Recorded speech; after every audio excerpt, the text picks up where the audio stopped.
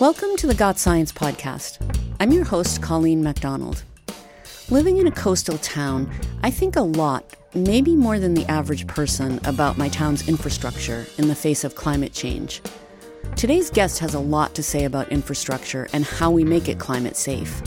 And stick around after the interview. Shreya Durvasula has another example of the Trump administration sidelining science. I just got back from a trip to California, where I spent a lot of time in traffic and a lot of time thinking about freeways, highways, and in particular, bridges. In the Bay Area, obviously everyone knows the Golden Gate Bridge. But every day, about twice as many cars cross the Bay Bridge, which connects San Francisco to Oakland. It may not be as beautiful, but it's incredibly functional. 260,000 cars cross it daily. I learned from my West Coast friends that the eastern span of the Bay Bridge in Oakland was rebuilt within the last 10 years, at a cost of $6.4 billion and almost 6 years of work. I also learned that sea level rise is expected to permanently inundate several areas of the newly renovated sections, and the taxpayers will have to pay additional money to protect those sections from rising seas. How does this happen? How are engineers and city planners and architects not taking climate change into account when they plan projects this massive and consequential? When I got back from my trip, I knew just who to talk to about these questions. Someone who spent a significant chunk of her career studying climate change, resilience, and infrastructure. Dr. Suzanne Moser directs her own research and consulting business dedicated to helping clients understand climate resilience.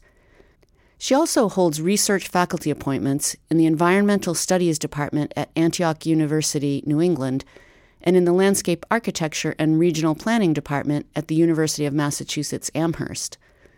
In 2018, she was one of the facilitators of California's Climate Safe Infrastructure Working Group, which was established by law to bring scientists, engineers, and architects together to develop recommendations for the state on how forward-looking climate science can be factored into infrastructure planning. And full disclosure, she's also a former colleague with the Union of Concerned Scientists. Dr. Moser joined me to discuss the failing grades of our national and state infrastructure, how California is leading the way on climate-safe infrastructure but still has a long way to go, and what % of new buildings these days are designed with climate change in mind. Spoiler, her answer might make you nervous. Susie, thanks for joining me on the podcast. It's my pleasure to be here, and thanks for inviting me. Great. So I wanted to start with the basics. When you talk about infrastructure, do you mean people think of roads and bridges, but are there other types of infrastructure that people might not be aware of? Yeah, it's a really good question. In the efforts I've been involved in, we've not only been thinking about sort of these physical assets that you just mentioned, like the bridges and the roads and the culverts and things like that, train tracks, but we actually think of infrastructure as a system. And what I mean by that is, think about a bridge. You can have that piece of metal and wood or concrete connecting two pieces of land, and it's really important to think about what happens on the two sides of the piece of land as well. It's really important to think about the people who use it and to what benefit they use it. It's really important to think about what institutions govern the use and the building, the design and construction of that particular piece of infrastructure. So we, think of it more in this broader term because it allows us to have more points of intervention of making sure these pieces of infrastructure get built right. We also include in this natural infrastructure, or sometimes called green infrastructure. So, things like wetlands or forests that actually provide enormous services to us. So it's really the natural and built infrastructure, including even virtual structures like, the internet. Most of us are dependent on cell phone towers that connect via the ether, right? So it's all of those things combined, and all the underlying structures, finances, and workforce issues, and everything else that supports building that infrastructure. So a little more complicated than our typical thinking. So that kind of leads me to my next question, which is, what does infrastructure have to do with climate change? And what is climate safe or climate smart infrastructure? Let me first address the issue of what infrastructure has to do with climate change. I think there are really two ways in which we might want to think about that. One is that depending on what kind of infrastructure we build, it can actually add to the causes. So if we, for example, continue to build highways, we will basically make it possible for people to keep driving fossil fuel driven cars and contribute to climate change, right? So that's one really important aspect. But of course, every infrastructure out in the elements is exposed to wildfires, to floods, to high winds. Think of those cell phone towers I just mentioned. They topple, they get cracked in big storms like tornadoes or whatever the case may be. So it's both the causes and the impacts. And of course, there's sort of a third dimension that's related to that. To the extent we build infrastructure in a way that can withstand these severe weather events and extreme events from climate change, then we are, as a community, much more able to actually respond quickly and effectively to whatever disaster might come.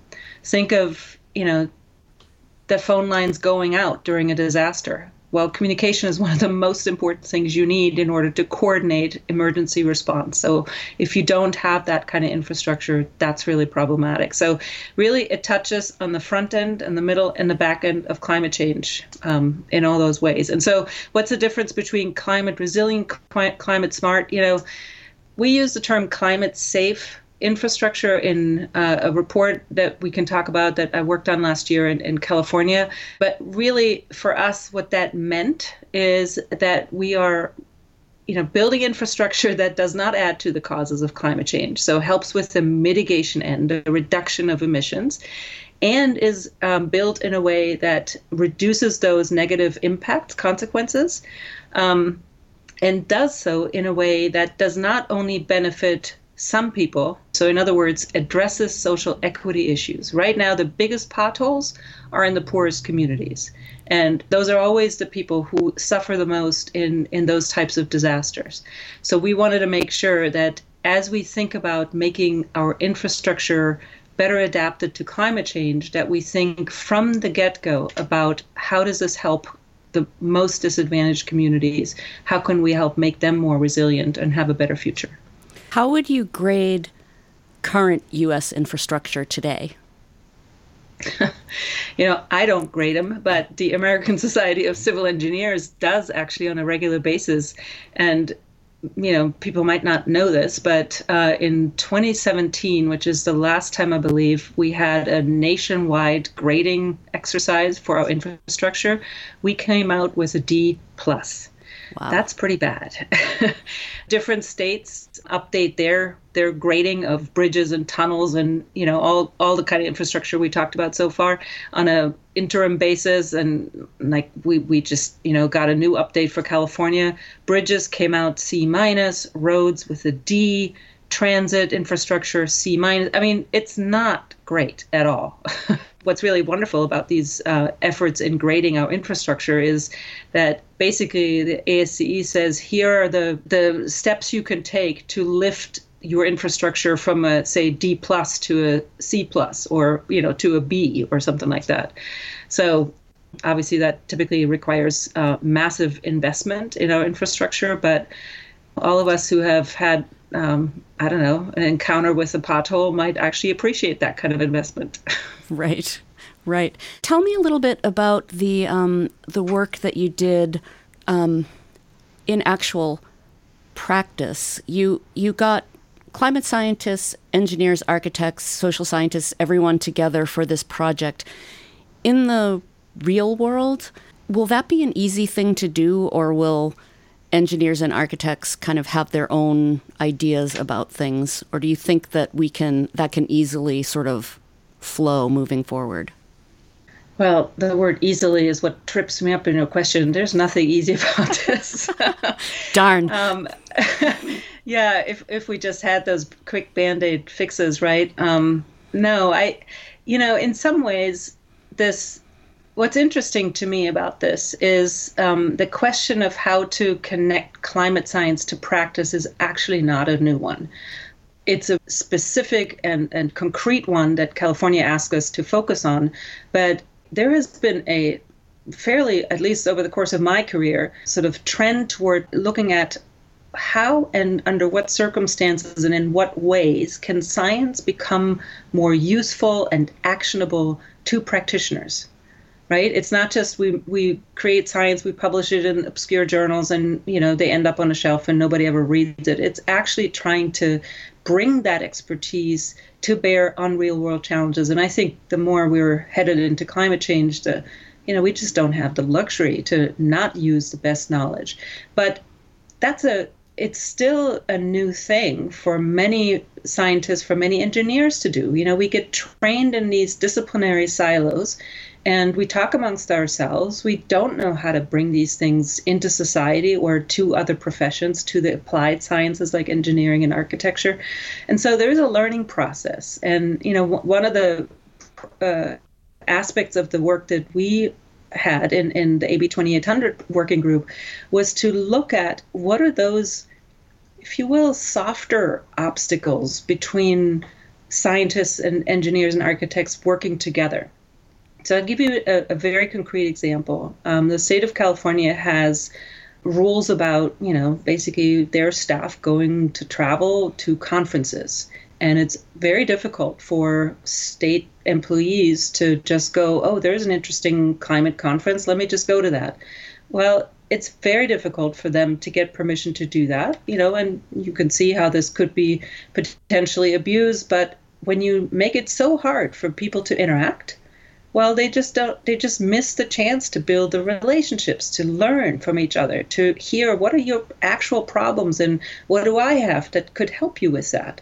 And one of the recommendations in the report is that we actually make those obstacles a lot smaller. So there's more opportunities for people to come together. California, for an example, has an adaptation forum every 2 years. Why can that not be a forum where scientists and engineers and architects are brought together in panels, in working groups, in sessions, even as a side event where they can just sit together and talk to each other about what they're learning and what they need, so that the scientists can do the right science and the engineers learn what's the latest. And, that is sort of the beginning to form these relationships. I have worked on this issue of science policy and practice interactions for the last 25 years. And I tell you, if that relationship building doesn't happen, that science won't flow. It's absolutely essential. We'll be back in a minute with the second half of our interview. The Got Science podcast is brought to you by the Union of Concerned Scientists. More at gotsciencepodcast.org. You can find us on iTunes, Stitcher, PRX, SoundCloud, and many more places where you can download podcasts. If you'd like a transcript or links to additional resources from this episode and a full bio of our guest, head over to gotsciencepodcast.org. You'll also find a link to the Climate Safe Infrastructure Working Group report and more info about what Susie is currently working on. Now let's get back to our interview.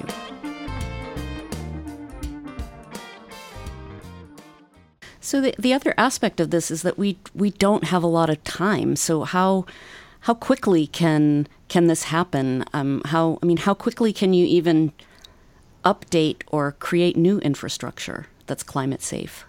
Infrastructure is being updated pretty much all the time. There's sort of the building the new stuff, and then there is the maintenance of that, right? And, the thing that we always forget is that if we don't take forward-looking climate science into account, you're going to have to upgrade and repair and maintain your bridge, your tunnel, your roads a lot sooner. So there is I almost want to say there is a time saving and a money saving into investing in the building of relationships to enable that exchange, so that we build these roads in a better way so that you actually don't have that expense. Do you have any examples where infrastructure has been built without thinking about climate change, and then the flip side of that, where infrastructure has been built with climate change in mind?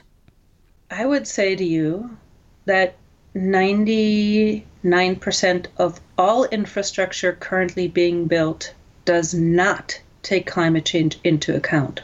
An engineer can only do his or her work and get liability insurance for doing that work when they adhere to professional standards. And professional standards right now say you got to use those standards that look backwards, which is completely crazy, right? But that is the current legal situation around liability and whatnot. There are a few instances where, in buildings, people really try to go to extremely high standards of energy efficiency and green buildings and reducing materials and all that stuff that is important. The health benefits, having cooler buildings, all of those are not just good for reducing emissions, but also good for sort of protecting people from extreme heat. So it works both ways, right? It helps both with climate mitigation, as we call it, the reduction of emissions, and with adaptation, with protecting you from the impacts. So there are a few examples like that. They're totally voluntary. And typically this is where someone is motivated to do that. They see the writing on the wall and they want to just be on the leading edge of that. And what's really wonderful about those voluntary efforts is they tend to set the stage and they begin to, lead a trend, and eventually the mainstream standards catch up with those progressive trends, and then, that'll become the new standard. So Susie, how did you get hooked on infrastructure? I am not an infrastructure expert, but I am an expert in bringing people together to talk to each other across disciplinary and academic policy sort of lines. And so my colleague Julian Fincy-Hart from the U.S. Geological Survey and I just put in our hat and said, we can facilitate this group. We can help them think broadly and comprehensively about that. And apparently we were convincing enough that we got that job. What has to happen? It's really daunting. What you've just been telling me is that it's a big problem and there's not just one quick fix solution. It involves a lot of different people, different professions coming together and having sort of a shared understanding.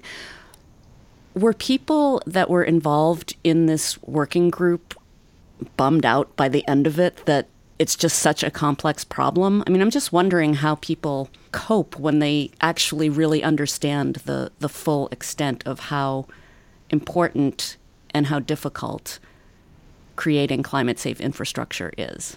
Let me just put it this way. When you talk to a number of climate scientists who've been really dedicating their lives to understanding the Earth system, a really complex thing. And if you're talking to engineers whose mindset is about solving problems, you don't easily flummox these people.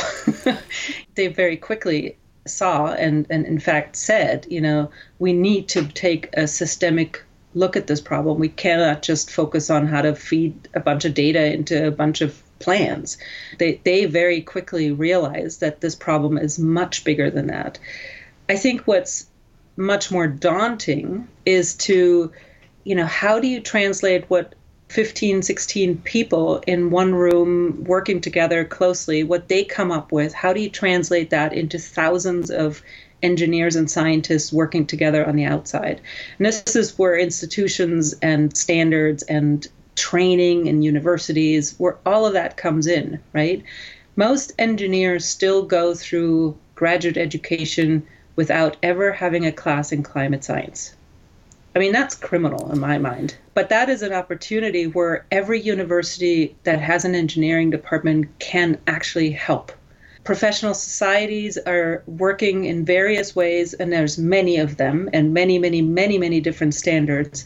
So some of them have started to take this seriously and are working on updating their standards, creating climate-sensitive engineering standards. So, things are happening.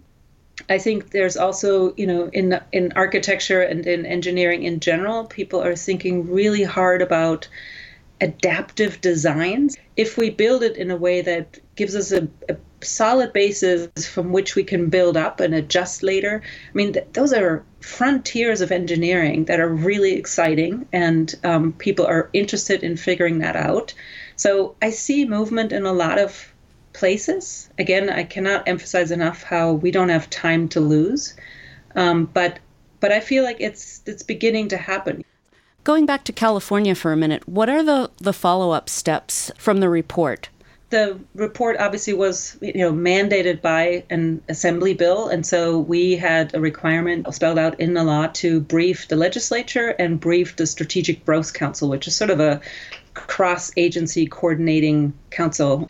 And we did that at the end of last year. And now that we have a new administration in the state of California with Governor Newsom, we actually are briefing state agencies with their new heads. Just yesterday, we had a briefing of the Office of Planning and Research and the new head for climate and energy within the Natural Resources Agency.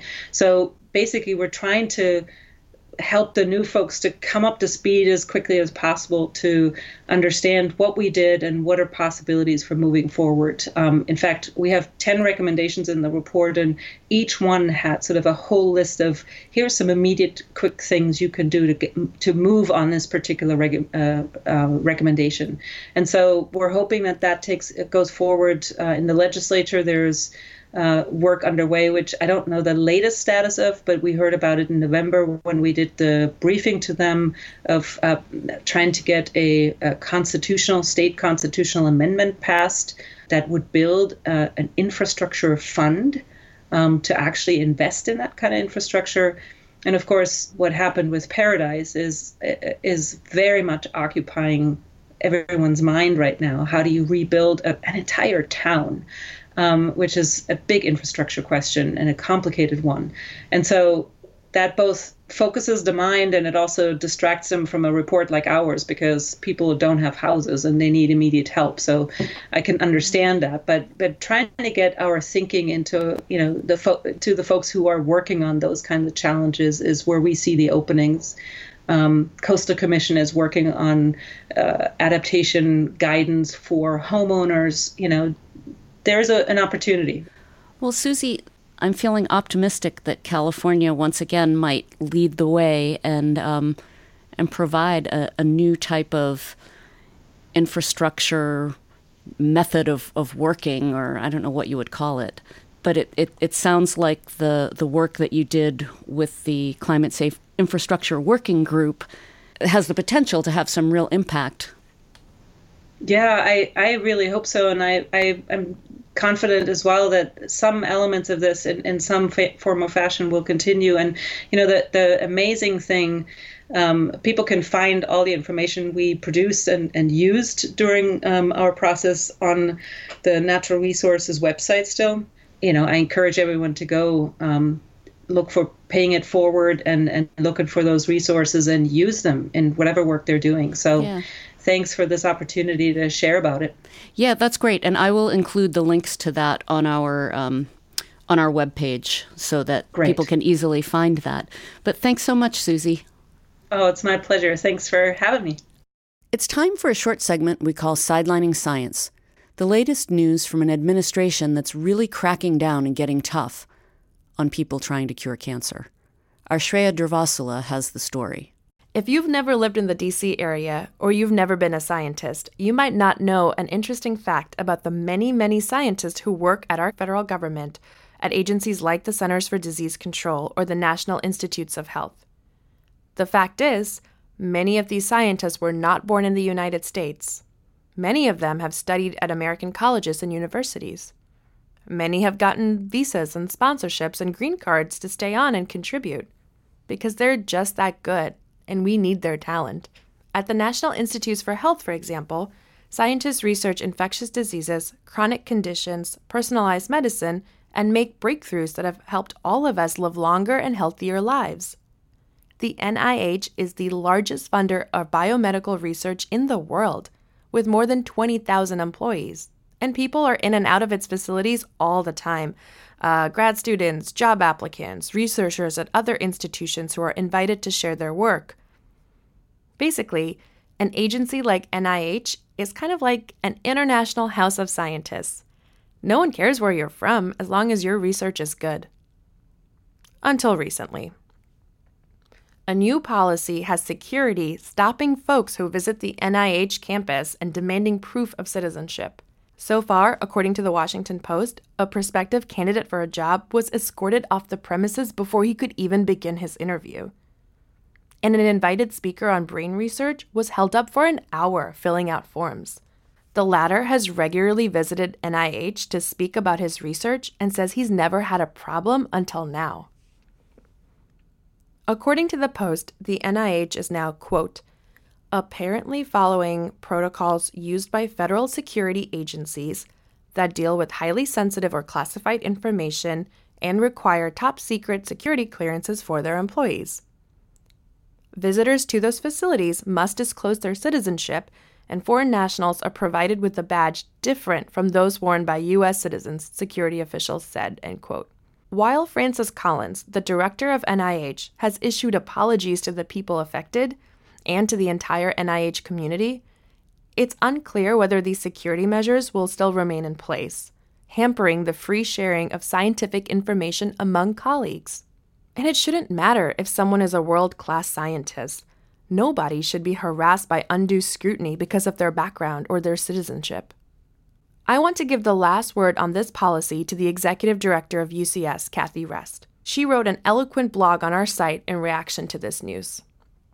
She says, quote, science at the NIH is a collaborative enterprise that thrives on diversity and has nothing to do with citizenship. What's happening at NIH is not good for patients and for their visitors to the campus. It is not good for ensuring a future pool of talented NIH researchers. And it is certainly not good for public health. It's not good for people who rely on the world-class science and research at NIH. Who knows where the next scientific breakthrough, innovation, or great idea will come from? Maybe from some foreign-born researcher toiling over a data set.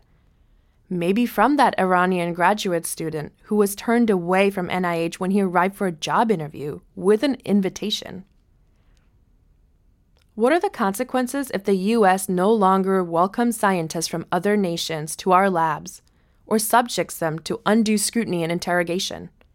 We all lose. Good science does not depend on passports, nationality, or citizenship, end quote.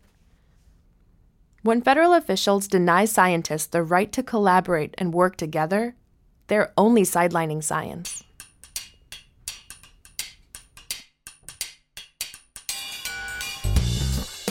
Well, that's it for this episode of the Got Science podcast. Got Science is made possible by the 130,000 members of UCS, and especially our Partners for the Earth, the 12,000 supporters who make monthly contributions to stand up for science. Learn more at ucsusa.org/partners. Special thanks to Dr. Susie Moser. Sidelining Science by Shreya Dravasula. Editing by Omari Spears. Additional editing and music by Brian Middleton. Research and writing by Pamela Worth. Our executive producer is Rich Hayes, and I'm your host, Colleen MacDonald. Come find us on Twitter at GotScienceUCS. Thanks, and see you next time.